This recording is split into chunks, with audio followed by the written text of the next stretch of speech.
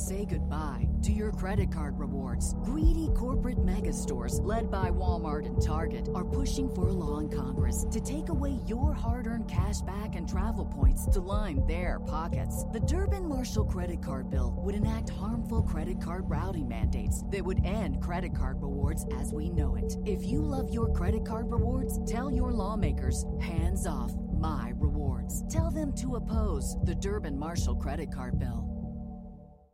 This is The Red Line, where we interview three geopolitical experts on one big issue shaping the news both here and overseas. And I'm your host, Michael Hilliard.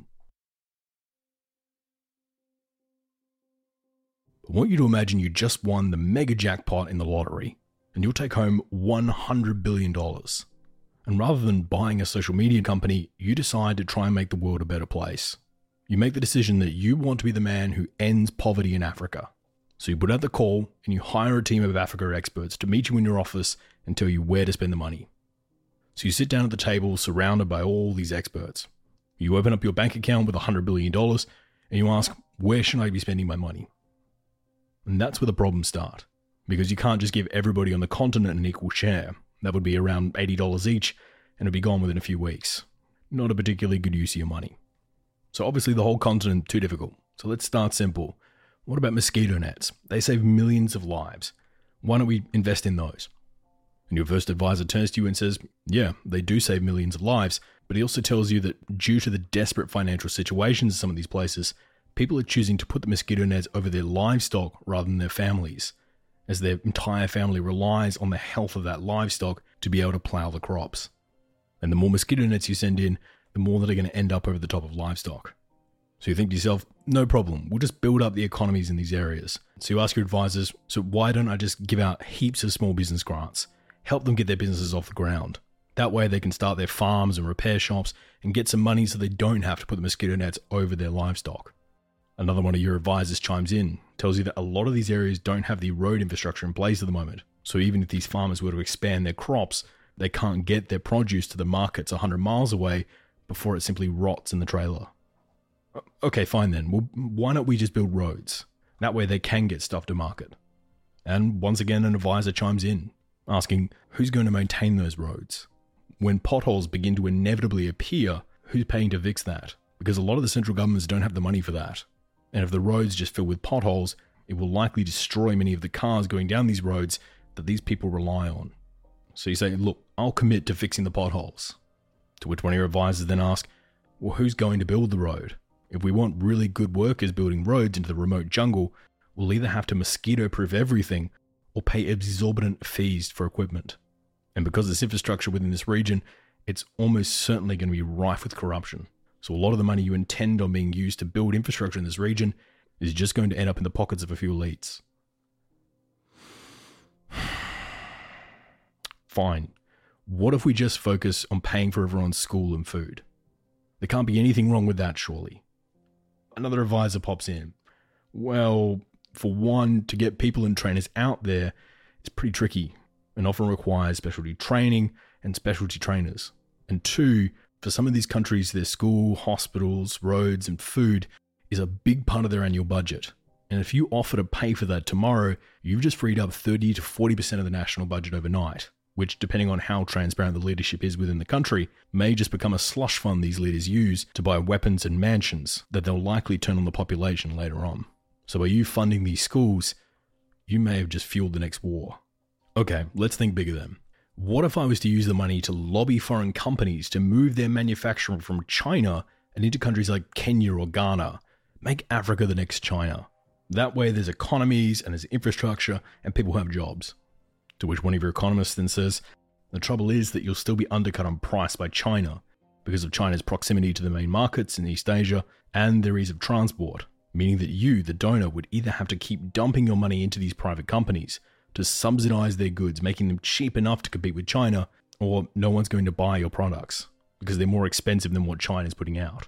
Which, if you go down that road, will mean your entire cash sum will just go towards supporting a few large companies. You sigh again. Okay, let's think small. What if I pick just one country, the poorest country, little landlocked Burundi, and make that my pet project? That way we can keep our eye on everything and we can run things and we have free reign. We have $100 billion, which is a huge amount of money for Burundi. Surely that amount of money in that concentrated a space, we can really make some difference. And right on cue, your advisor chimes back in. Well, yes, this sudden cash injection will make everyone richer, but it's also likely to cause massive inflation throughout the country. And with everyone all of a sudden having more money, the people that sell the basic goods are almost certainly going to jack up the price. Which doesn't matter because the people have money and are willing to pay for it. And in the short term, the country temporarily raises its standard of living as the consumers have more money to spend and the shops are earning record profits. But after receiving the news of wages jumping so high and record profits throughout the country, workers from neighbouring states are almost certainly going to start pouring in, knowing they can sell hamburgers in their home country for $1 a day, or they can move to the new prosperous Burundi and sell them for $5 a day. Now there's a huge influx of people into Burundi, and because Burundi's economy is not developed enough to handle this, will almost certainly cause shortages of food, housing, and other goods. And with so many people competing for these items, it'll push the landowners and shopkeepers to raise their prices even higher. But this cash injection you put into the area was temporary, and the money will begin to dry up. In fact, the money will be drying up quicker and quicker as the business owners raise the prices. And very soon, the majority of the population can't afford to buy things. The rich business owners who've been price gouging this entire time can still afford food, but the rest can't. So your concentration of wealth in Burundi, all it's done is bring in a bunch of extra people and increase inequality within the country. Okay, so it's not going to work in one country. What about if I build up the whole region, make everyone better off? To which your advisor then chimes in, well, in that case, $100 billion is just a drop in the bucket. Come back when you have more. How can it be this hard? Even when you throw all the money you can at it, it still doesn't solve any of these problems. You either need to solve everything at once, or it becomes really difficult. But surely there's some way to actually do this. And that's what we'll be looking at today. Looking at how foreign aid, or FDI, or private investment, or even state backing, international banks, or even the IMF, who actually has the capacity to end poverty within Africa? Surely one or a combination of these guys does. Well, to take us through foreign aid, its impact, and the difficulties of getting it onto the ground, we turn to our first guest. Part 1. So much money, but not enough sense to make change. Say goodbye to your credit card rewards. Greedy corporate mega stores, led by Walmart and Target, are pushing for a law in Congress to take away your hard-earned cash back and travel points to line their pockets. The Durbin-Marshall credit card bill would enact harmful credit card routing mandates that would end credit card rewards as we know it. If you love your credit card rewards, tell your lawmakers, hands off my rewards. Tell them to oppose the Durbin-Marshall credit card bill. The richest world gives about $120, $140 billion in aid to developing countries each year. And that's used for a whole range of different things. It's used for schools and hospitals. It's used for roads. It's used for airports. It's used for some really terrible things and some really amazing things. But a lot of it makes a huge difference and saves a lot of lives. Max Lawson is the head of inequality policy for Oxfam International. He was also previously the head of policy and campaigns at Oxfam Great Britain, and has helped author some of Oxfam's most high-profile papers. He's also worked for Oxfam as a governance advisor for many years, implementing policy in 25 countries, covering budgets, governance, and public spending. And we're thrilled to have him on the program today. I think I'd probably divide it in two. So you have kind of humanitarian aid, which goes to the conflict-affected, very fragile states. Often doesn't go to the government. It would go to, let's say, agencies like Oxfam to provide clean water in South Sudan. And that's often the kind of picture people have in their head of foreign aid. You know, it's kind of a humanitarian endeavour, and that's a really important part. But it's not the biggest proportion. The biggest proportion of aid is more longer-term development for things like infrastructure, for building schools, for building clinics. And I'd say the most aid-dependent countries are, these days, broadly in Africa. I think if you broaden out the description of aid to include South-South cooperation, like money from China and India, then you'd see a broader group of countries. But the traditional definition of aid, which comes from the OECD, I'd say the majority of that now goes to Africa. And that's partly because that's where the majority of the poorest people now are. So if the objective of aid is to reduce poverty, then that's where you want to put it. Obviously today we're looking at some of the difficulties around foreign aid, one of which is prioritization. As an example, let's take a look at Burundi. See, if you give Burundi mosquito nets, that saves lives, but it doesn't boost the economy. If you give them money for a road, well, there's no economy there and the workers there are going to get attacked by mosquitoes. And if you build up their economy, well, they have no road to be able to get that to market. Is there a way to actually solve this bit by bit, or does it require a much wider approach? Speaking personally, I mean, I've lived in lots of different countries in Africa, and there's many progressives who are really, really against aid, and they just see it as a kind of colonial instrument used to perpetuate the interests of rich countries. I think that's very much true, and it's often their glory projects, their white elephants, their companies, and it's their priorities rather than the priorities of the countries themselves. But I think you can tar the whole of aid with that brush really easily, and I am a big fan of foreign aid that works in the right directions and the right priorities. And the most important thing to do is to work out what a government wants to do and connect with them and support them in doing that. And all too often, it really is just the glory projects of particular donors. But when it's given properly and given long term in support of government plans, then aid can make a really massive difference to people's lives. Obviously, one of the big criticisms when it comes to talking about foreign aid is about the fact that, yes, it does go to feeding kids and doing good in the country, but by organisations paying to feed those kids, the government no longer needs to, freeing up government funds for them to spend on guns or mansions, etc., etc. Is there a way of giving foreign aid without this problem occurring? I think in humanitarian situations, it's incredibly difficult. And I think anyone who says it isn't is lying to you, because you have a humanitarian imperative, which is to keep people alive. And that kind of gives a certain simplicity to the need to get in there fast, get food to people, get clean water is what Oxfam specialises in. I remember going to South Sudan, to a big, massive refugee camp there some years back, and seeing firsthand, the clean water that we provide. And in some ways it's so simple, it's so easy that we can do that, and it keeps a lot of people alive and stops a lot of kids getting sick. But at the same time, you are effectively propping up the South Sudanese government, which is immensely corrupt. They then collapsed into war again, I think just a year later. And it is really, really difficult because, as a humanitarian organisation, your primary job is to keep people alive. But equally, you do end up in situations where you are effectively providing the public services that a government really should be. And particularly governments like the South Sudanese, who have significant revenues now from oil. It's not like they can entirely plead poverty. I think there are other governments, I'd say, for instance, the government in Malawi, which is far from perfect, but they don't have a massive source of extractive revenue. They don't have another source of growth or money. They need the help. But yes, it is a problem. I'd say it's less of a problem with these longer term development endeavours. If anything, the government is trying to compensate the whole time for the low quality of the aid that's given. So often governments, you'll find in Africa, they will spend all of their money paying their teachers and their health workers because the donors from rich countries refuse to pay the salaries of anyone. They don't want to get locked into long-term commitments. But the fact is that some of these, public services like education, like health, are absolutely built on the people, on the trained nurses, on the trained doctors and on the trained teachers. So I've seen plenty of instances where governments are picking up the slack, where donors are refusing to fund the right thing. So again, it's a mixed picture, but it's definitely the case that in choosing to provide services for people in a country, then certainly in some of the most fragile, war-afflicted states, you are effectively, in some ways, propping up one side or another, and that will always be an issue. Organisations like Oxfam have had lots of successes over the years, but there also are some projects that haven't really gone as well.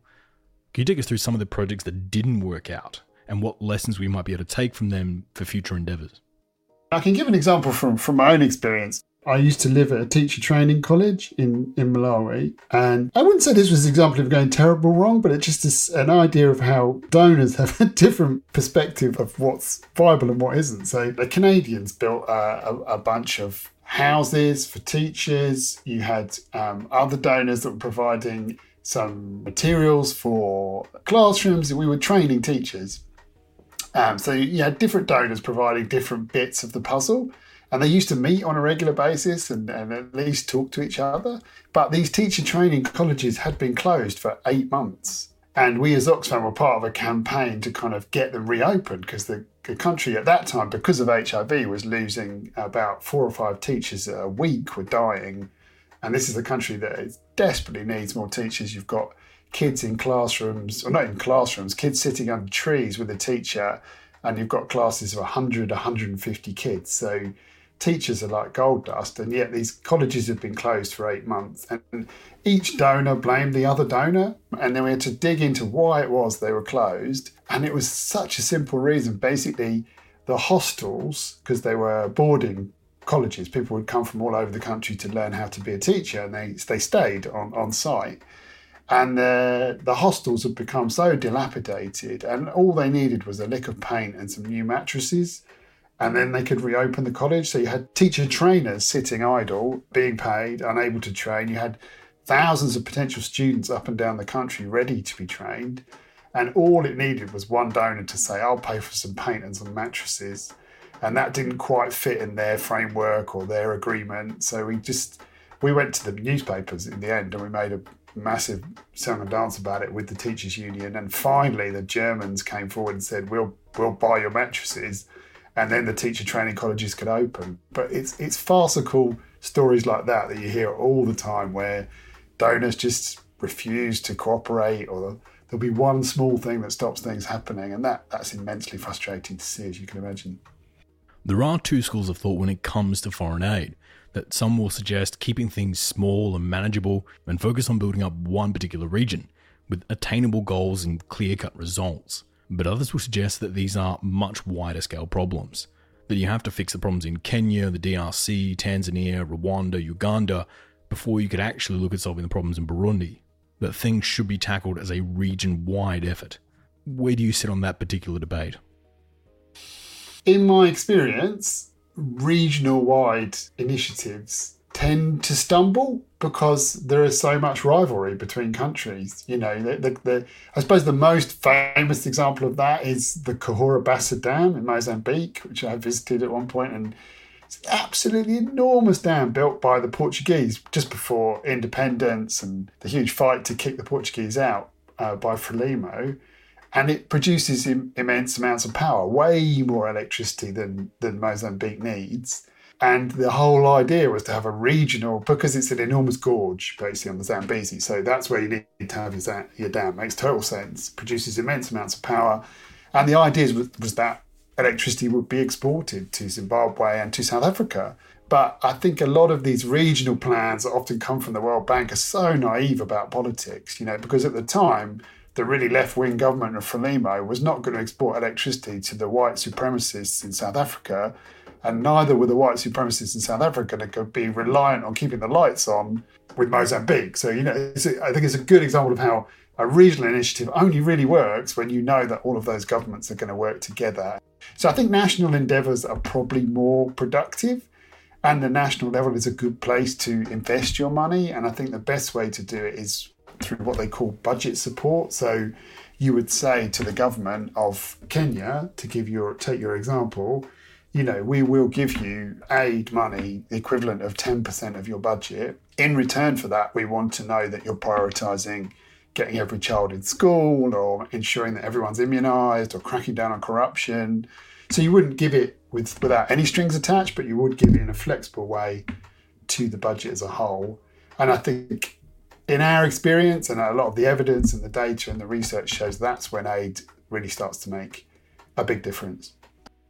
So if I put you in the shoes of the leader of a developing state, can you take us through the advantages or disadvantages when picking between private donors, or the BRI, or the World Bank, or even the US government, or someone like Oxfam? What sort of strings come with each of those options? Whichever one you're going for, size really matters, because there's an inordinate amount of paperwork and reporting, and there were some amazing killer facts done about kind of just how many donor delegations the Ministry of Health was having to accommodate in Tanzania. It's like 3 or 4 a week from different donors. So, the first thing you want to do is find out who's going to give you a massive pile of money, because that's where you want to put your energies, because so much of this is about scrappy little bits of cash, $100,000 here, $1 million here, which for the amount of effort and time, if you think these are governments that are very poorly staffed with very low resources. So I think that's the first thing, which is why the multilateral agencies, the World Bank, the Global Fund, they're very important because they do have the big bucks. What that means is for HIV funding in a country like Kenya, you only have to fill in 2 grant applications, and they're enormous, and they will pay for HIV medicines for every single person in Kenya that needs them and keeps many, many, many people alive. That would be a good example. At the other end of the spectrum, you might have an area of aid, let's say water and sanitation, where there are lots of NGOs and lots of very small actors. They'll say, I'll work in this region or this district or these 20 villages. And they probably do quite a good job with those 20 villages. But you can imagine trying to put together a patchwork of coverage of clean water with like 30 or 40 different actors. So in a sense, I'd say it doesn't really matter whether they're private, multilateral or government. What really matters is the size and the flexibility of the money they're giving. I think to talk about China and the BRI, I think I saw that firsthand when I lived in Kenya. There, I think it's about the flexibility and the ability to fund quickly and to build things quickly, because the Chinese are incredibly good at building stuff really quickly. And the infrastructure they built in Kenya just in the period that I was there was absolutely amazing in terms of how fast they did it and what they built, including a brand new railway all the way from Nairobi to the sea.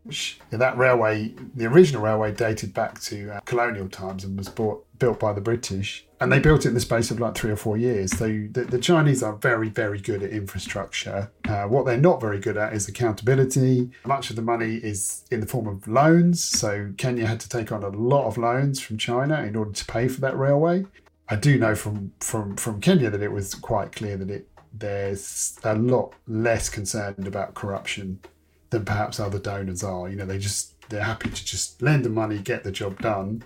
But there are definitely hidden costs in terms of corruption and lack of accountability and money going missing. So yeah, so that would be a bit of an overview of the key players. So if you're an African government and you want to build a road, first place you'll go is China. If you're an African government and you want support for your budget to make sure that you can pay teachers and keep schools running, then you'd probably go to the World Bank. You'd probably have a longer term development aid. And for the US, again, the US is a big, big donor. So when they give money, they tend to give quite substantial amounts of money.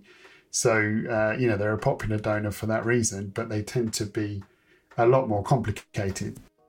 And what makes the US more complicated to work with than others? Because you're working with about 17 or 18 different bits of the US government who all don't talk to each other. There's not one big aid agency. You don't go to the US government PLC and say, can I apply for some money? You're actually doing multiple different actors, and that makes it a lot more complicated. And they tend to have a lot more strings attached as well compared to the Chinese. I mean, it is true to say with China, you're also dealing with lots of different actors. When people talk about the BRI and aid from China, they're talking about lots of private actors from China, public actors from China where you're not sure whether they're public or private, a bit of a mixture, kind of state-owned banks and firms. So that's also complicated, but they just move a lot quicker. So particularly with infrastructure, I mean, you could say they build to a lower quality, or you could say they build to a more appropriate quality. I mean, I could give you a good example of, there was a highway that was being built just near our house in Nairobi, and it was being built most of the time we were there, and half of the highway was being built by the Japanese, and then the rest of the highway was being built by the Chinese. Now, you talk to any of the taxi drivers or anyone in Nairobi, they were saying they really appreciate the quality workmanship of the Japanese, which had much better storm drains, and it was just clearly a higher spec. But when we left, it still wasn't finished, and the Chinese one had already been finished for a year and a half, and people were already driving on it. So take from that what you will. I mean, basically the richer donors, the Japanese, the Europeans, the Americans, they tend to build things more expensively to kind of specification they would expect at home with their own contractors. And China does it a lot more quickly, perhaps because they themselves are a developing country and they know what to do and they know how to get it done. A phrase you hear a lot in policy circles is that foreign aid is just buying other countries' foreign policy. that countries give aid in hopes of other countries acting in a more beneficial way toward the donor. What would you say to that? It was very true in the Cold War, absolutely. And it was all about which side you were on, particularly in Africa. So you saw, take a country like Tanzania, they had in fact, they were a non-aligned country, so they had a strong relationship even back in the 60s with China. But other countries like Ethiopia had a very strong relationship with Russia. They backed that side of the Cold War. Then you had other countries like the what was formerly known as Zaire, now known as the Democratic Republic of Congo, immensely corrupt, led by this absolutely crazy, colourful dictator Mobutu, who many people will remember. And they were heavily, heavily bankrolled by the World Bank, by the US government. So then it was really about which side you were on. That kind of came to an end at the end of the Cold War, and you saw overall aid levels fall because ultimately, there was less interest in giving foreign aid because rich countries were less interested in their foreign policy objectives. And then I think what you've seen in the 2000s is that pick up again because of the role of China in particular. So China making enormous investments all over the world. Depends what you mean by foreign policy. So I often give the example of the Swedish, the Norwegians, the Danish. They're some of the best aid donors in the world. They're the most generous in the world per capita. And they give amazing amounts of aid to wonderful things all over the world. And as a result, they have a wonderful reputation all over Africa. And they would say, if you talk to them, that for them that was a foreign policy objective because they don't really have an army, they don't have a kind of military presence. They wanted to have punch above their weight in the world. And to do that, they give a lot of money away. So I would say it's not necessarily doing good and having a kind of foreign policy objective are not necessarily contradictory. And you can end up with win-win situations. But I think you've definitely got a situation now where, what happened, I think, is the rich donors got used to kind of a situation in the 90s and 2000s where they were the kind of only game in town. And then suddenly the Chinese arrived with loads of money and they all were kind of caught napping in a way and realised that suddenly these countries that they felt they had a lot of control over had somewhere else to go for resources, somewhere else to go for investment. And I think that was probably a good thing. I think most African countries would say it's certainly more accountable and better for them to have a range of different places they can go to ask for money than purely becoming cap in hand to rich countries all the time. What I would say is aid is always in one way or other linked to foreign policy and commercial objectives. So it's very rare you get a donor that is just giving money purely out of the goodness of their heart. It's often a mixture. And I would certainly say that China's very interested in its kind of soft power, soft foreign policy, if you like. I mean, I think there probably are some instances, particularly with trying to get governments to stop supporting Taiwan, specific things around votes in the UN General Assembly, that they're all guilty of doing that. But China's definitely got that in mind. One more example. So in 2005, Kofi Annan had a process of trying to expand the Security Council to have some more permanent members. And Germany and Japan were desperate to be new permanent members. And they both dramatically increased their aid budgets that year. And the Germans in particular were really open about it. They announced the massive increase in the German aid budget was announced not in Germany, but in New York by their UN ambassador, and directly linked to trying to get African countries, of which there are 50 or so. That's 50 votes. It's a big thing you want to get on side to vote for them in the UN. So it happens all the time and they're all doing it. And I think it's probably got a bit worse in the last 10 or 15 years. With the entry of programs like the BRI and China becoming such a dominant force in foreign aid funding throughout Africa, how has the US strategy towards this issue changed? I remember when China started really ramping up its aid to infrastructure. Maybe I was being a bit naive, but I thought, this could work. We've got like a division of labour here because at that time, the Europeans in particular, and the UK was a very big progressive donor at that time.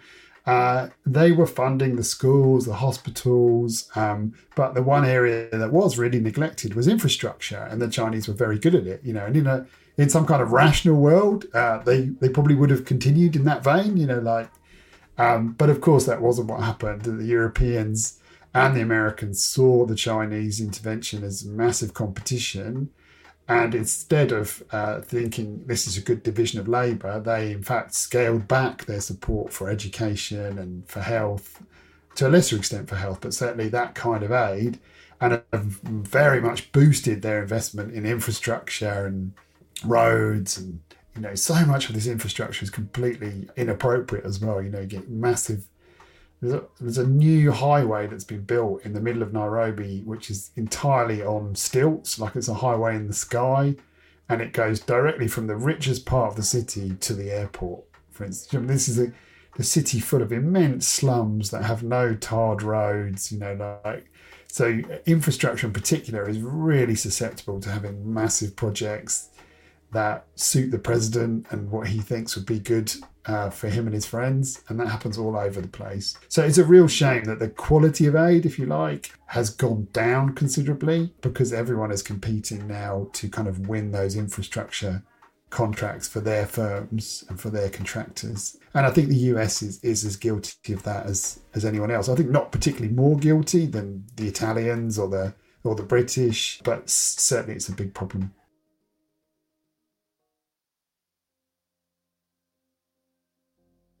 So foreign aid alone is still not going to cut it. It comes with strings, and in addition, there's heaps of red tape. And as anyone who works in government will tell you, when you up foreign aid spending to another country, no one blinks an eye. But when you reduce foreign aid spending, you see endless headlines of US abandons X country, US picks Y country as its favourite, why has Washington thrown Z country to the wolves? And those are the sort of headlines governments really want to avoid, even if in context they make complete sense. As they not only make you look bad, but they also might create resentment that your geopolitical rivals may seek to exploit. You also need to build up these economies. You need to build up businesses inside the region, and to do so, these countries are probably going to need loans. So let's head to the banks, these huge global banks who can lend the billions that these countries need to start up entire industries that catapult their economies forward. After all, look at Thailand, who took out loans to start up and specialize in building computer hard drives. And now they're global leaders. So the theory goes that with some good targeted loans, these African states could do similar things. But would it actually work? Are loans from these intergovernmental institutions the magic bullet? Well, to answer that, we turn to our second guest. Part 2. Purchasing Policy. Want to learn how you can make smarter decisions with your money? Well, I've got the podcast for you. I'm Sean Piles, and I host NerdWallet's Smart Money Podcast.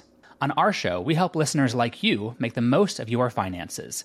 I sit down with NerdWallet's team of nerds, personal finance experts in credit cards, banking, investing, and more. We answer your real-world money questions and break down the latest personal finance news. The nerds will give you the clarity you need by cutting through the clutter and misinformation in today's world of personal finance. We don't promote get-rich-quick schemes or hype unrealistic side hustles. Instead, we offer practical knowledge that you can apply in your everyday life. You'll learn about strategies to help you build your wealth, invest wisely, shop for financial products, and plan for major life events. And you'll walk away with the confidence you need to ensure that your money is always working as hard as you are. So turn to the nerds to answer your real-world money questions and get insights that can help you make the smartest financial decisions for your life. Listen to NerdWallet's Smart Money Podcast wherever you get your podcasts.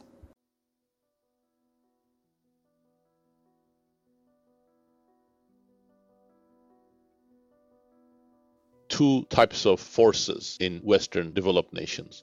One is that many people recognize that there is something deeply unfair about the world where some countries are still mired in civil wars, some of it caused in the past by Western nations' interventions, and the gap in terms of income per capita, poverty, childhood diseases is just staggering between poor nations and rich nations. And there is a constituency that wants to try to rectify that with foreign aid. But on the other hand, part of foreign aid is given by governments in the form of military aid, development assistance, via their contributions to other international organizations. And while the same considerations are important, there is always a strategic element that comes in. And there is a way in which foreign aid is also part of the overall foreign policy approach of countries such as the US, the UK, or China or Russia. Daron Acemoglu is an institute professor at MIT and an elective fellow at the National Academy of Sciences, American Philosophical Society, the British Academy of Sciences, the Turkish Academy of Sciences, the American Academy of Arts and Sciences, the Econometric Society, and the European Economic Association, as well as the Society of Labour Economists. He's also a member of the Group of 30 and is the author of 5 books, including the New York Times bestseller, Why Nations Fail: Power, Prosperity, and Poverty. And we're thrilled to have him on the program today. There are those who say, we've spent billions of dollars, that's too much. And there are those who say we've spent billions of dollars and that's nothing, it's a drop on the bucket. And the truth of the matter is that if you think foreign aid is going to be a direct tool for building prosperity by transferring resources, the amount we have spent is far from sufficient. You're not going to make any of the poor countries more functional, more prosperous, expand the middle class by spending a couple of hundreds of millions of dollars a year.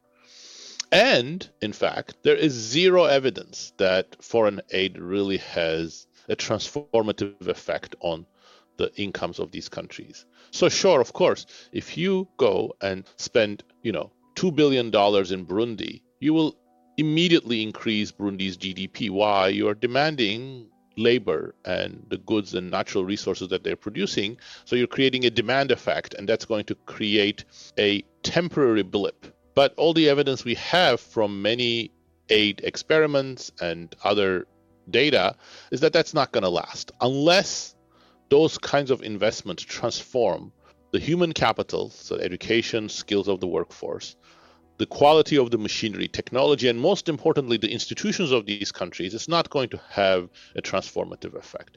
And a lot of things are stacked against having that sort of institutional and deep technological impact, because it's a bunch of foreigners who are coming and spending money, handing it to who they know, their allies, whoever is more vocal about getting the money. And often that gets mired in corruption. It doesn't get allocated the right way. It circumvents other mechanisms, social mechanisms that exist in these countries for building cohesion, communication, and so on and so forth. You can see that very clearly in the Afghan case. Billions of dollars were spent in Afghanistan as well over the course of U.S. occupation. And it has not really brought economic development, and it has not really stopped the rise of Taliban, as we saw, unfortunately, a year ago. It's very difficult to think that you're going to have this sort of transformative effects just pouring money. But that doesn't mean that foreign aid is useless. You can use it for specific purposes, for example, for building expertise. You can use it for fighting the worst kind of human tragedies like famines or major health problems, major diseases, epidemics. That's been very successfully done in some instances, for example, in fighting Ebola. And there are other specific uses of aid that could be very useful. In Afghanistan, I think one of the things that the American occupying forces and American bureaucrats did was to invest in girls' schooling. If it wasn't for Taliban reversing these things, that would have had a transformative effect on society slowly and not in every domain and not very easily. But that was the sort of thing that can have an impact in a society where girls were not going to school because there were no schools and there were strong norms against women's schooling. So there can be things that you can do quite productively with foreign aid, but most of what we do with foreign aid isn't that. So one of the main issues when it comes to foreign aid spending going well or not going well is finding the exact problem that needs to be fixed. As an example, and to explain what I mean, using foreign aid money to build huge plantations of corn and vegetables in Burundi sounds really nice, but as history demonstrates, isn't great when you put it into practice. As having all of these vegetables is really nice, but when you don't have the road to get those vegetables to the market, they all just end up going rotten before they're sold anyway. So where your book suggests the best bang for buck spending is by building up the country's institutions, the government, the infrastructure, the schools, etc., etc. So can you take us through this concept and why institutions are, in your view, the most important thing to build up? Well, I think everything goes back to institutions. At the end, we are talking of a complex economic system in which we have to allocate, even in the simplest economy, we have to allocate thousands of goods across millions of people, build supply chains, transport systems, production facilities of very different sorts, hire workers. All of these very involved economic transactions require both incentives and trust. And even more importantly, if they're going to work halfway efficiently, they require opportunities so that people can allocate their talent according to the laws of comparative advantage or what they want or what they feel is their calling. And all of these need to be based on some sort of institutional structure. Quite importantly, that institutional structure needs to allow some sort of market process to work. It needs to increase trust. It needs to limit what powerful actors, politicians, monopolies, the very wealthy and rich elites can do. It needs to provide some sort of education and level playing field for the less advantaged citizens in a country. So all of these things are institutional. If you don't build those institutions, you're not going to have the sort of durable economic growth that we know many countries have achieved in the past, and we know all countries are capable of achieving today. So that's the role of institutions. If you think about foreign aid, most foreign aid will not help that type of institution building. And that's part of the criticism that I was bringing, that's futile to say, oh, we're going to get Burundi or Chad or Ghana to develop thanks to foreign aid. Yes, some of these countries have managed to develop. Look at Ghana, but it hasn't happened thanks to foreign aid. It has happened via a slow process of their institutions improving over decades. Well, money can come from heaps of places. It can be given by foreign aid or as a loan or through organisations like the World Bank or the IMF, or even come from China and its BRI projects. But money can also come from private companies just investing in this country, opening up a new factory there. And several people will point out that it is private companies that lead the way in certain countries. That it's the private sector that makes up the largest investment group into countries like Angola or Equatorial Guinea. But can you take us through the difference in prioritization between private companies and when organizations like the IMF invest? I'm going to bring it back to institutions. Institutions are going to also shape how foreign capital or foreigners who come are investing, what they're doing, and whether they're doing it for just their own benefits or for the broader public good or the common good in the country. The first time Europeans ventured into Africa, they also poured a lot of resources in there. But that was to build forts and transfer resources to slave raiders so that they can steal millions of people as slaves to transport to North and South America. So you don't want that kind of money, and you don't want that kind of influence. And today, too, both Chinese and Western companies are sometimes interested in something not that different. Now extract the resources, valuable minerals and metals that many African countries have, diamonds, gold. And, are they going to do that in a way that develops the local economy? Again, that depends on institutions. In the case of Angola, Mozambique, no, they didn't do that. It was actually something that fueled the civil war and long-term underdevelopment of these nations. But in the case of Botswana, originally they tried to do the same thing as well, but Botswana government pushed back and tried to set up a different system. And then the partnership between Botswana's government, private sector, and foreign capital made Botswana one of the fastest growing nations in the world. So it really depends on what types of incentives foreign capital, foreign companies have. Don't get me wrong, some of the things that foreign capital can do in developing nations would be critical for economic growth. Most importantly, technology transfer. We are in a world in which technology is critical for economic growth, and Western nations, and today increasingly China, are far more advanced in the development and use of many modern technologies. So the most effective way of transferring that technology is sometimes joint ventures or other ways in which direct investment by foreign companies brings that technology to developing nations. If you want to look at countries that have benefited from, say, electronics or cars, joint ventures or other ways of Western technology flowing into the country was very important. But the question is, again, many nations are not seeing that type of foreign capital go in. Go and ask Angolans or Mozambicans, or again, many resource-rich African countries. And, foreign companies did not really bring technology. They tried to exploit the resources of these countries. And this is where the institutional structure, both domestic and global, becomes critical. So let's look at some other groups that a developing state can turn toward when they're in desperate need of finance. And we'll start with the big three.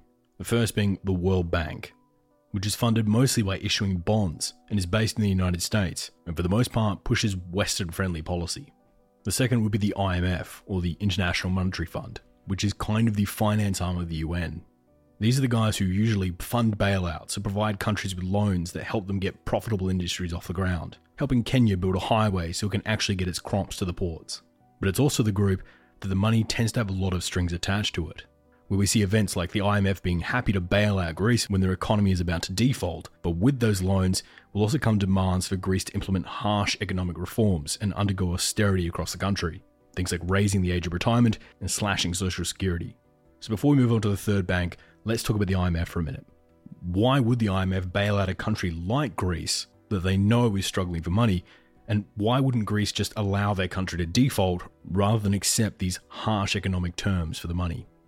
That is a very complicated topic, and it's multidimensional. The first thing we have to note is that once you are integrated into the global capital markets, there are going to be, whether we want it or not, there are going to be restrictions that come from those global financial markets on domestic democratic processes. And part of the reason for that is because all countries, not just Greece, but all countries are subject to the possibility that foreign capital may flee.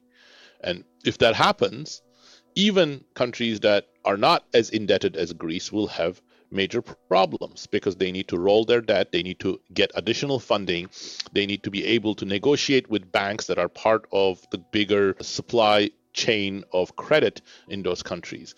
So this is the reason why there is a fraught relationship between local domestic governments and international financial institutions of various different sorts.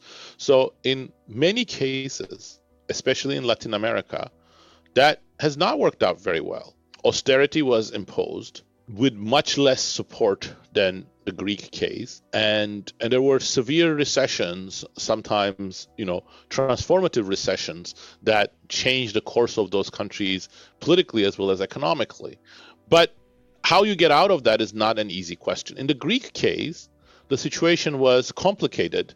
First of all, Greece got much better terms than many Latin American countries, but still not good enough. So that forced the austerity. But it's not that Greece was luckier and international institutions were sort of less tough on Greece, may or may not have been.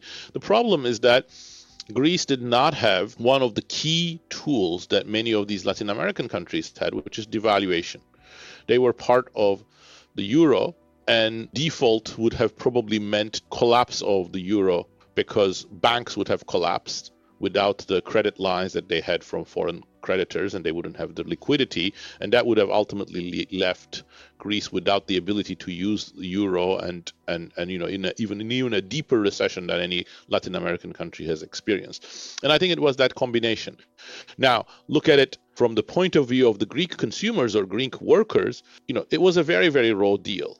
There was a way in which the Greek economy could have weathered the storm with less damage, not zero damage, but less damage on the Greek workers, and that would have involved more transfers from creditors and international institutions, in particular debt write-offs and debt restructuring.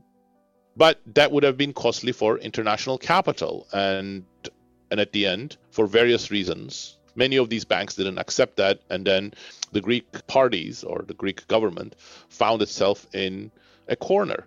Referendum wanted to say no to the terms, but then they also felt, and probably not wrongly, that if they had gone ahead and implemented what the referendum asked them to do, that would have been Armageddon for the Greek economy, at least in the short run. And the third major group here, we're talking about the Chinese-led organizations. These being the Asian Development Bank or the Asian Infrastructure Bank, which are majority Chinese-funded organizations and for the most part are widely regarded as used to further Beijing's foreign policy interests. And the last bank we'll be talking about here is the New Development Bank, which is kind of a joint interest bank between Beijing and Moscow's interests. So a gross oversimplification here, but to summarize, the World Bank is US-aligned, the IMF is semi-neutral, UN-aligned, the Asian Development and Asian Infrastructure Banks are Beijing-aligned, and the New Development Bank is Beijing and to a lesser extent Moscow-aligned. So when a country is facing default, knowing that if the default were to go ahead, it would cause a massive amount of the country's investors to flee overseas, they can usually pick between all these banks for which one they want to use to bail them out or consolidate their debt. So what makes a country like Sri Lanka pick the Asian Development Bank over, let's say, the US-led World Bank? we are talking of the ecosystem that's created by international financial institutions. So the ability of these countries to do that sort of shopping is not available. So again, actually, the IMF played a very different role, a much more benign role in the Greek case than many past experiences with Turkey, Latin America, some Southern European countries in the past, where IMF was the enforcer of the orthodoxy of market discipline, and that was the terms that countries couldn't reject. It was imposed on the IMF because they had no other choice. If the IMF did not approve what they were trying to do, then the other international banks individually wouldn't lend to them. So that's the sense in which the shopping would not have been possible because the IMF was the gatekeeper. And in some sense, that brings the bigger issue here. We live in a globalized world. It is natural that we need global institutions. So if I say, earlier on I talked about the role of domestic institutions dealing with a country's elites or foreign capital that comes into a country. But in a globalized world, it's not enough to have domestic institutions. You need global institutions. And we don't have anything that can compare to a country's courts, regulatory system, and government. At the international level, we don't have supranational institutions. Whatever supranational bodies we have, such as the UN, World Bank, so on, they're not that powerful. But in the financial sphere, the IMF plays a very important role. And the tragedy is, however, that the IMF is viewed, and the truth is not that different from this view, as enforcing the benefits of American and Western banks or, the U.S. government's long-term policy sort of priorities. So it's not really playing the role of a sort of a neutral institutional structure. So I understand why these banks would lend money out, even at below the market interest rate. If someone like the IMF were to lend money out to build a port, and the construction of that port now means the local economy can export 10 times as much bauxite, well, job well done. But why do these organizations also do debt forgiveness and just write off loans? What do they actually gain from that? Again, another great but complex question. First of all, when it is private institutions that are doing debt restructuring, there is an element of forgiveness. If you owe me $1 million and 10% interest, you owe me, $100,000 today. If I restructure your debt, what that means is I say, oh, well, the debt that was due today, it's not going to be due for another 5 years. So, and in the process, I'm essentially forgiving, all the interest that you have to pay for 5 years. So I have forgiven $500,000 of that debt. Why would I do that? Well, because the hope is if I do this forgiveness, you might actually pay me back. Whereas if I were to insist, you're going to default and I'm going to get very little. Some of that takes that form. But that is not enough. We know from many of the messy cases where private banks or hedge funds went after countries such as Argentina, if one creditor doesn't want to renegotiate, it can still get part of its money without completely bankrupting the economy, creating a lot of hardship, but without completely bankrupting the economy. So the incentives of private lenders is not going to be sufficient to take into account the solvency of the country. So that means that there is a very important role for international institutions that coordinate that. And IMF has played that role. The European Union, in the case of Greece, has played a little bit of that role. But even that's not enough. And why am I saying that's not enough? Look at it this way. If the IMF acts as the agent of international financial institutions, it will do some amount of restructuring, some amount of debt write-off, but only from the selfish point of view of the collective of these financial institutions. But what about the Greek people? What about the Greek consumer, Greek worker? So there is a more holistic approach which would say, okay, we should go a little bit beyond the forgiveness that would be good for international financial institutions, because we don't want the international financial institutions to make a couple more hundreds of millions of dollars of profits, but at the expense of hunger for children and workers going hungry and health system collapsing in Greece. Well, what about local banks, keeping community interest inside the local area? A lot of people have recently been talking about localized banking and microfinance possibly being a solution here. Things like loaning $100 to a Sudanese farmer so he can buy a donkey that would allow him to better plough his field. Is this actually a solution, or frankly, the administration of tracking millions of tiny little loans would be a bit of a nightmare for the banks? I think we have to be realistic. Again, there is much myth-making when it comes to microloans, as was the case with foreign aid. There is no evidence that microloans have revolutionized the economy of any country. They can be helpful. There are people in hardship. There are small people who are unemployed, small businesses or people, private citizens who are unemployed, and they have some ideas and they can get microloans and get off the ground, start their small businesses. Those are all very valuable. But that's not the way that most major economic transformations take place. You need big manufacturing or big factories, big supply chains, infrastructure. For all of these, you need to go beyond microloans. The other thing that we tend to ignore in much of this discussion is that, there are transaction costs. As you pointed out, it is very costly to monitor what people are doing once they get the money, to collect them back, to deal with payment difficulties. These transaction costs don't scale with the amount of lending. You have to do some amount of due diligence. So that means that for small loans, these transactional costs are very high. Now, there are ways of reducing the transactional costs. If you look at places where micro-lending is more successful, it will be in places, say Kenya, where you have a system like M-Pesa, which enables much low transaction cost financial transfers using people's cell phones, but they're not going to be a substitute for big loans and big investments in these countries that can generate employment for hundreds of thousands of people. So knowing all these complications and taking into account everything we've talked about, if I were to just hand you $1 trillion this evening and say, solve poverty in Africa, how would you go about doing that? Well, I'm not sure that I would start with $1 trillion. I wouldn't know what to do with $1 trillion. But let me start with a few of the other issues that you have already touched upon. First of all, I think with much less money, you can start shifting the focus on building institutions in these African countries. And that's a multi-pronged approach that you need to work on many fronts. You mentioned the problem of much of the lending and money in these countries going to autocrats, kleptocrats. We also need a better international system so that these types of debts are completely written off. The international financial system works under the fiction that any lending that international banks have made is legit and all of it needs to be paid back. I think that's complete fiction. When I make a bad investment, I suffer the consequences.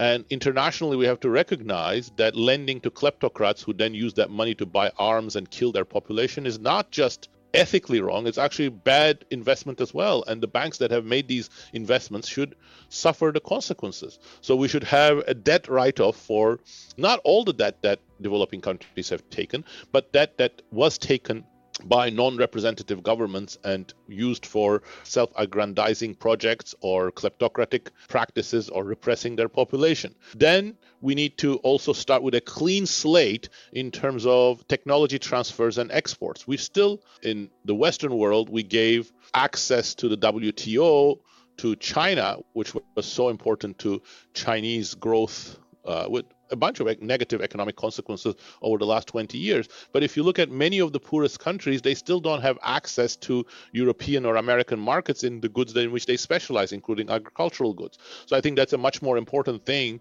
than foreign aid or trillions of dollars that can be all at once poured in. But there is actually need for specific investments. And I think the most important investments that need to be made are in expertise. You need to build bureaucratic expertise. You need to train bureaucrats, judges, prosecutors, and you need to train them all both in sort of the science of whatever they're doing and also in ethical values. Institutions are critical. You need to have the institution to provide incentives, but you also need to create the type of understanding in these people that, certain types of behaviors are going to be shunned and negatively valued and are not going to be accepted. So I think it needs a broad, holistic education for these types of general bureaucratic investments that are going to be important in this instance.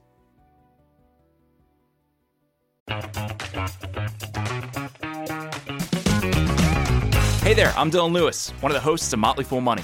Each weekday on Motley Fool Money, we talk through the business news you need to know and the stories moving stocks on Wall Street.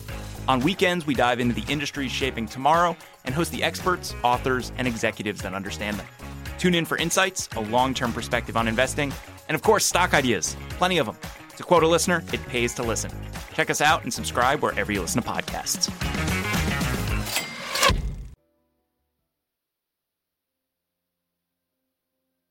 So the loans came with strings, even more than the aid did. So should these countries be looking to private companies, hoping they put their factories here in Africa to make cars and steel? After all, the labour cost is low, and there's a lot of customers in Africa. Should these nations be chasing the foreign direct investment of private companies? Surely that's the solution going forward. Well, to answer that, we turn to our final guest.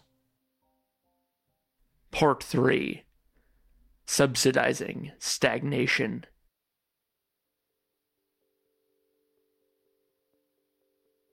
Well, look, the African continent is really complex. We're talking about 54 or 55 nations if you look at the whole geography. And therefore, different countries have different needs. And a number of African countries are weaning them off international development aid. They are preferring trade, foreign direct investment. But there are poor landlocked countries that will need a mix. They will need international development. They will need ODA, as well as growing their economies too. This is one of the drivers for a Pan-African trade initiative, the African Free Continental Trade Area, which was launched a couple of years ago, and all African countries except Eritrea have ratified.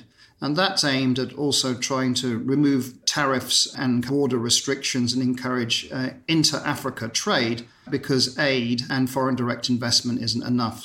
Alex Vines is the head of the Africa program at the London-based think tank Chatham House, and is also Chatham House's managing director for risk, ethics and resilience. In addition to this, he also chairs the UN panel of experts on Cote d'Ivoire and Liberia, and was a member of the Commonwealth Observer Group to Mozambique. He also worked for Human Rights Watch as a senior researcher on its Africa, arms, business and human rights programs, and has served as a consultant for the UN Office on Drugs and Crime. On top of this, he's also written expert reports for the EU Parliament and has testified to lawmakers including the US Congress and Senate, the EU Parliament, the UK and Finnish parliaments, and the Angolan and Mozambican National Assemblies. And we're thrilled to have on the program today.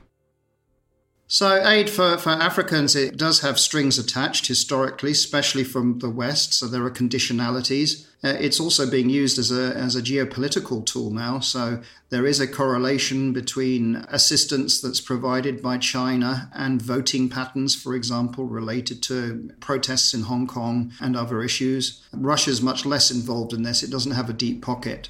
So you can see that kind of correlation that reflects sometimes in the UN General Assembly or at times, for example, among the non-permanent members of the UN Security Council in terms of votes, either to abstain or particularly sometimes to vote in a particular direction.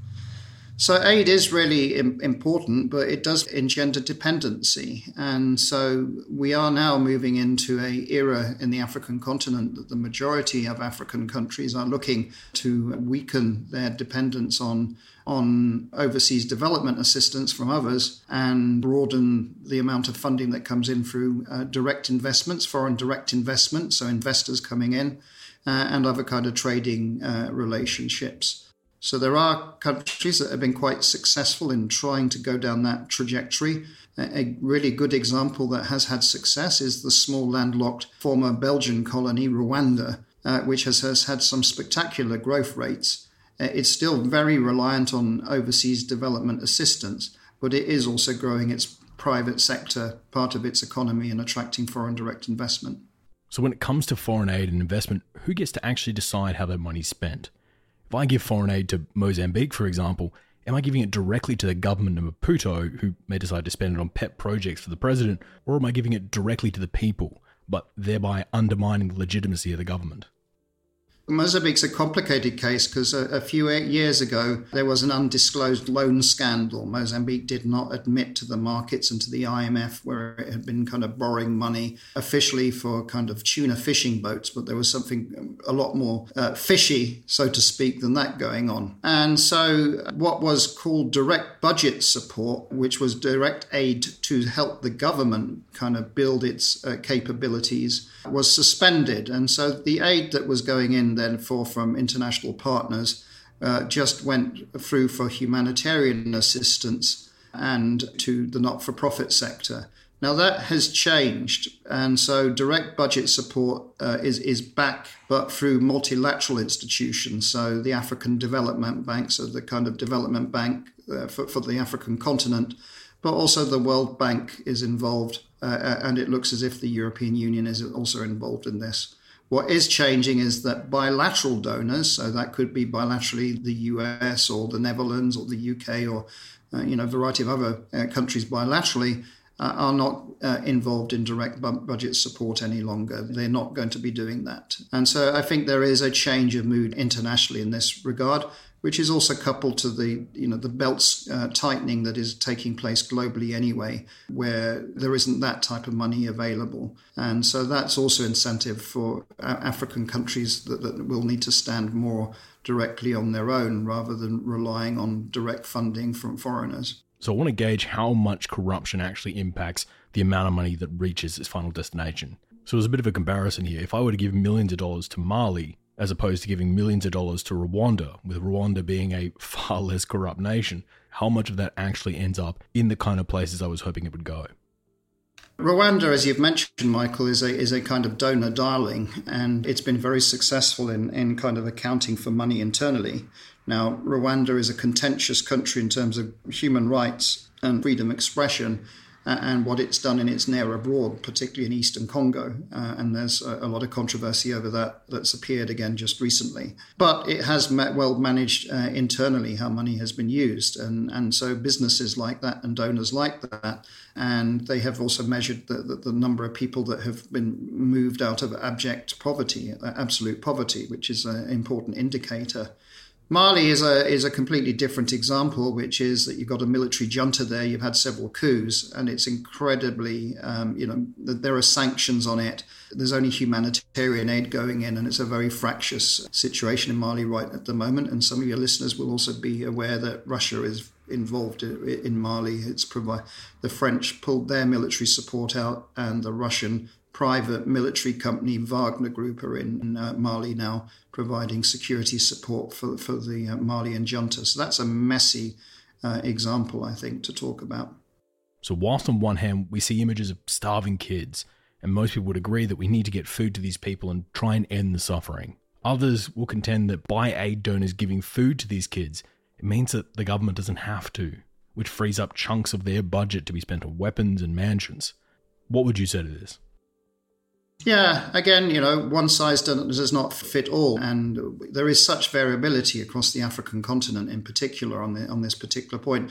So the very needy need humanitarian aid, and I've been involved in the past, even in civil wars, where humanitarian aid by the UN, it was decided that you needed to deliver some humanitarian aid to the rebel group to get permission to land the aid for a besieged city. I'm thinking of Angola. I was there during the Civil War. And so you knew some of the aid would go to militaries, but you kind of figured that there was enough aid going in that there'd be enough then to also reach civilians. And that was the calculation. So, these are really tough choices in a humanitarian crisis. And you got to just accept that there's going to be some seepage. It's not going to be perfect, but it is about saving lives. And one of the misfortunes for Africa is particularly not resilient for the shocks of climate change. And indeed, at the moment, the shock from the war in Ukraine are also having strong reverberations in terms of very, very high inflation. And that's in turn meaning more people are being put back into absolute poverty. So the African continent for the next few years, I think, is going to have to become more of a priority again for the most vulnerable. For people who haven't travelled into Africa, they might not be aware that most flights and money transfers always head into the capital first and then out to the outer cities. As an example, if I wanted to fly into the east of Congo, I'd have to fly into Kinshasa, the capital in the west of the country, before then catching a domestic flight into the east of Congo. So with all of this funding and aid heading into the capital first, how much of it actually makes it out to the peripheries? The areas which most of the time is where the money's actually needed. You're absolutely right, Michael. The academics talk about this as core and periphery. And so the elites are based in the capital. And what we've certainly seen in the Sahel is you've got kind of political economies built around the capital and kind of military training and support and at times Praetorian guards protecting elites that the population don't particularly respect. And then tied to that is the humanitarian issue of how do you get aid out into the provinces. So again, some countries, this has worked better than others, and that's a nature of the politics and the negotiation that's taking place. When people think of foreign aid, they envision smiling Americans handing bags of rice out to starving kids, all out of the goodness of Uncle Sam's heart. In reality, though, most foreign aid is only ever given out for the good of the donor, or for the private companies based in the donor country. As an example, a few years ago, Australia's largest foreign aid recipient was Australia. And what I mean by this was, yes, we were building highways in Indonesia, but not from the school to the well. We were building bypass highways from the Australian-owned mine site to the Australian-owned port, so our trucks full of raw materials could bypass transiting through the local community. How common an occurrence is this sort of foreign aid? So for many years, infrastructural development through aid was seen by the West as not something that you should be doing. And so this is where the Chinese, well, the original prototype was actually the Japanese, continued to do this and quite effectively in certain places. And then the Chinese really built this up through originally their kind of Forum for Africa-China Cooperation, FOCAC, which I believe was a prototype for the Belt and Road Initiative. And the Chinese then have got everybody re-looking at infrastructure, given the infrastructure deficits in Africa. So a number of these initiatives, and it's really interesting that China really was catalytic in getting everybody else to refocus on this. But when we look at private companies to do some of these investments, what incentive does a company have to invest in someone like Burundi that even if they could get the minerals out of the ground, it's still landlocked and a very long way and requiring a very expensive amount of infrastructure spending to actually be able to get it to a port? What incentive would they have to invest? And that is a problem, that a lot of the focus is about what is the return. And Western investments now into the African continent are much less paternalistic, moving away from humanitarianism. So there is a strong private sector strategic aspect to it. I mean, it's very striking on the fringes of the UN General Assembly. There was the United States hosted a meeting thinking through what are critical and strategic minerals in Africa and how to lock those in for the West. So we are back into something that has an echo with the Cold War of kind of geopolitical rivalry for not only minerals and energy, but also the supply chains. And so you're absolutely right. There are winners and losers in this. A landlocked country like Burundi might be interesting if it has a particular mineral or commodity that people want. If it doesn't, then it is a really impoverished landlocked country and it's in trouble. Obviously, these days for Africa, there are quite a lot of avenues for funding, whether it be the World Bank or the IMF or the Asian Development Bank. So what makes a country decide between to go one over the other? What we are seeing in many African countries is in this new era of intensified geopolitical rivalry, African countries wanting to make sure that they go a la carte, that they're not pigeonholed. What I'm saying is, yes, they'll want a bit of Australian, investment into mines, but they'll also want a bit of the Japanese, certainly a bit of China, EU, America. And so they kind of mix it all up and ensure that, that provides advantages for them. If you have a government that is developmentally focused and wants to reduce poverty, this isn't a bad opportunity. Diversification of partnerships is actually a good thing. It creates a bit of competition. If you're a venal autocracy or kleptocracy, then that could be really bad because that's just about creaming off stuff for the elite and there'll be no real benefit for reducing poverty, which is the single biggest challenge for the African continent. Everywhere else in the world is seeing a steep decline in poverty, except Africa, which saw flatlining of it and now a deepening of poverty again, partly because of the shock of the COVID-19 pandemic, but now also exacerbated by the really strong economic headwinds that have been created by the Russian invasion of Ukraine. There is a bit of a reputation out there that if a country wants EU or US funding, will have to somewhat behave themselves and at least attempt some societal reforms. China, on the other hand, will work with anyone as long as it makes a profit. How true do you think this sentiment is, and should the US be adopting a similar strategy? Look, the China relationship with the African continent is changing. We're at Chatham House, we're just completing a study of China's lending to African countries. And what is clear also is that Chinese lending to Africa has significantly declined since 2017. So there is a rowing back, and China seems to have learnt from some of its mistakes. My own view is that China might unwittingly have fallen into its own debt trap in a couple of African countries that it had no intention of doing so, but it was just lending money without really thinking through what these were for, because it was responding to what African governments were asking it to do. And suddenly they find themselves in a hole that is then very difficult to dig themselves out. So a bit of naivety there rather than anything malicious. So it is complicated, but the new lending that China's doing now in Africa is actually about into better governed African countries, often in a competitive scenario. So we see this, for example, this year in 2022, the Chinese are lending to Senegal and Ivory Coast, Côte d'Ivoire, and sometimes the infrastructure deals that they've been bidding for, they succeed, sometimes they fail. But again, I think this is a really interesting development. What this means, I think, is that the West, the United States in particular, need to think cleverly of how they might actually sometimes cooperate with China within Africa. I think it's in both interests for a prosperous, stable continent. That's not possible in the South China Sea, for sure, and in China's near abroad.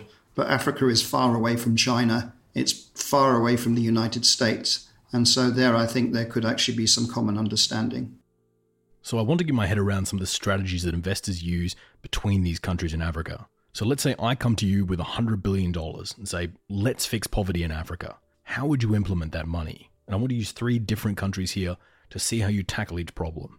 The first country we'll do is the DRC, or the Democratic Republic of Congo, a large country with lots of internal problems and very weak central governance. The second would be Burundi, a small and very poor country, but one who owes a lot of its woes to simply the terrible geographic hand it was dealt. And for third, let's do Kenya, who has good ports and decent government, but still needs a bit of work before it can get enough food on the plate for all of its populations. What strategies would you use to approach each of these? Burundi and the Democratic Republic of Congo, DRC, have very serious structural governance issues. Their institutions are pretty fragile. I mean, Democratic of Congo is really only united in name. It's so big as a country. And so that's a really tough one. But it is about trying, how do you encourage better governance, better institution building, better delivery, better effectiveness, have a government that actually in Kinshasa that has a pro-poor and developmental ambition rather than kind of elite preservation one, which is what it looks like. Burundi is a bit different because of its scale, but it has had an internal conflict. It's had some very rocky politics, has been regarded as a pariah state until recently. And so it is about kind of aligning better politics there. Kenya is a completely different case because it does have a vibrant civil society. Some of the institutions work. There has just been a peaceful change of president again in Kenya after a difficult, fractious election, but that seems to have landed okay with President Ruto being elected. And so there it is about technical support and how Kenya can kind of grow and diversify its economy and build up internal resilience to climate change and other things. The beauty of Kenya is it has a pool of better educated Kenyans. Its location is good. And it is also attracting new industries. So tech, for example, is a significant part of the Kenyan economy that's developing. I mean, telephonic banking, M-Pesa, how you can pay through your cell phone, originated out of Kenya and has spread across the continent. So, Kenya would be much less of a headache, and we'll see, I think, faster growth rates than Burundi and the Democratic Republic of Congo. The reality, unfortunately, for Congo is that much of its economy is still revolving around extraction of commodities, so it's mining in particular. And that's why it's become so strategic for internationals, because there are things in the Congo soil that are really important for industrial complexes, including those looking for green transition, cobalt, coltan, xantanium, and many other minerals. So what about the most basic strategy? The average household income in Burundi is around $280 a month. What if I were to travel to Burundi and take my very theoretical billions of dollars and give every family in Burundi $1,000, bypassing the government, bypassing the army, and bypassing any corruption?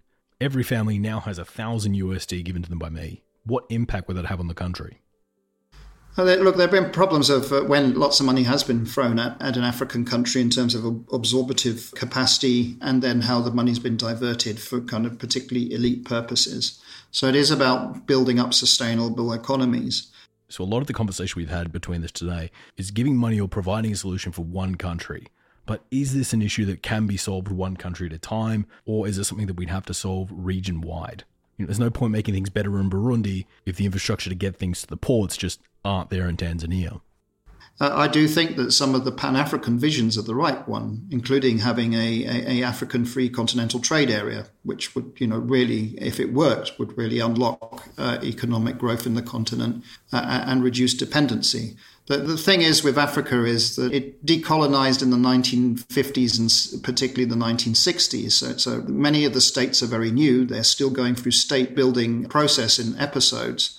And their economies were all designed for extraction for imperial projects. And so they are adapting at the moment. And this is where I do think the investments from, be they Gulf states or China, India, Japan and others, is really important. And so we'll be seeing a lot more of that in the African continent in coming years. The Africa story still, the winners at the moment in the continent are those that have commodities to export, but have a balanced economy where they are offering other things too, like strong agricultural base and have a certain resilience to climate change. So those that don't have, excessively erratic rainfall, given how much of Africa's agricultural production is still, rain-fed reliant. The infrastructures still do follow a colonial imperial logic.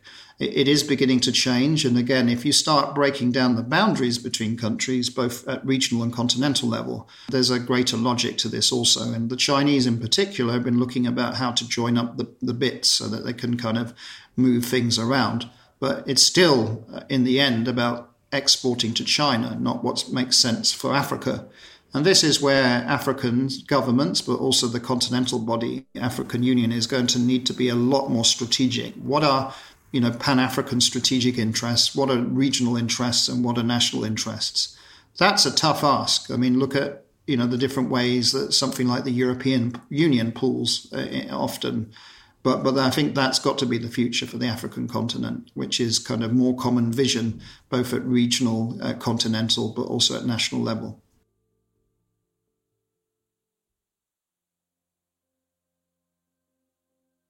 Building an economy is a tough thing.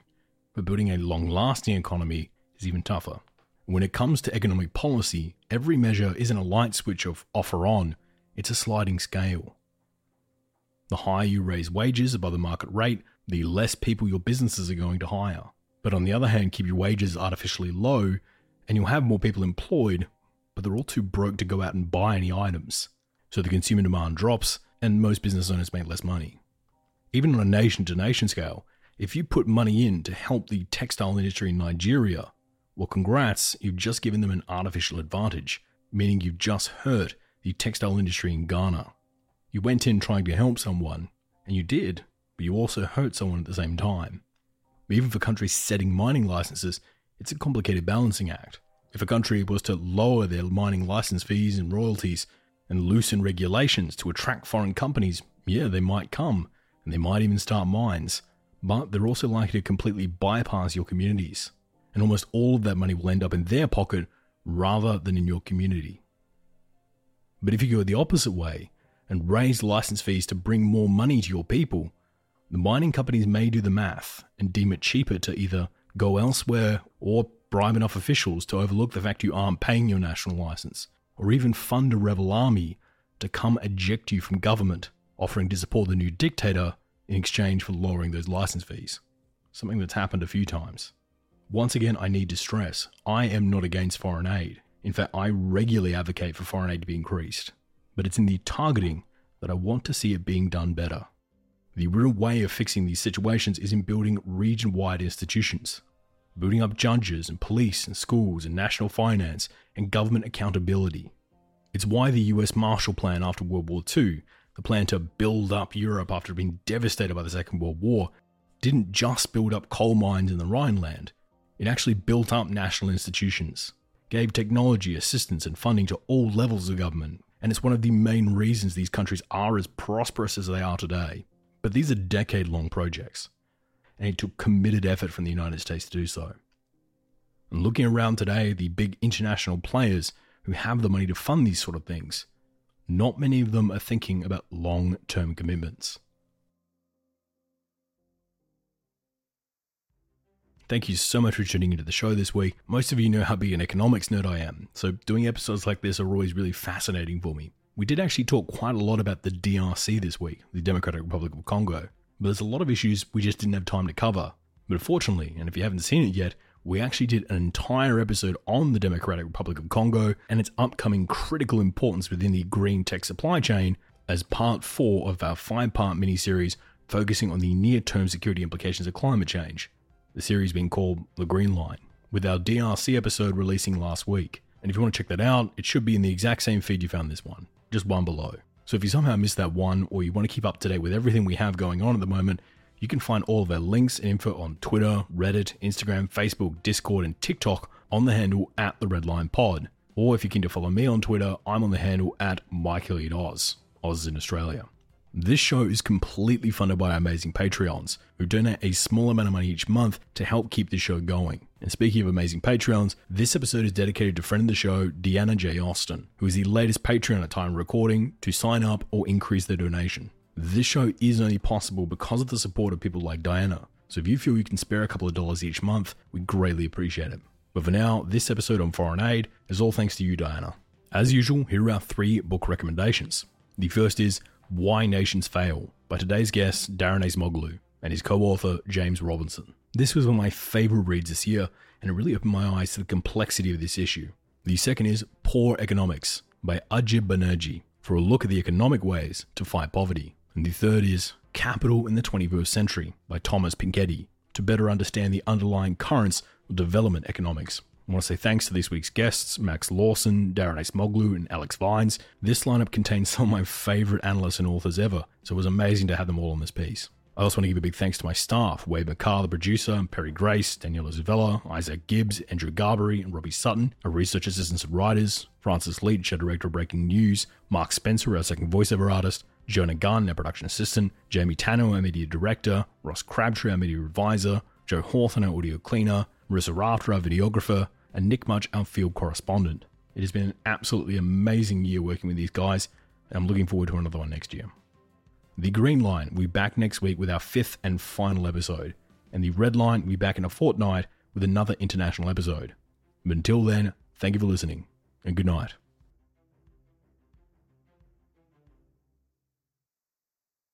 The views and opinions expressed in this episode are solely those of Michael, our guests, and the Red Line podcast. They do not represent any government or organization and are solely our own. For more information, please visit theredlinepodcast.com.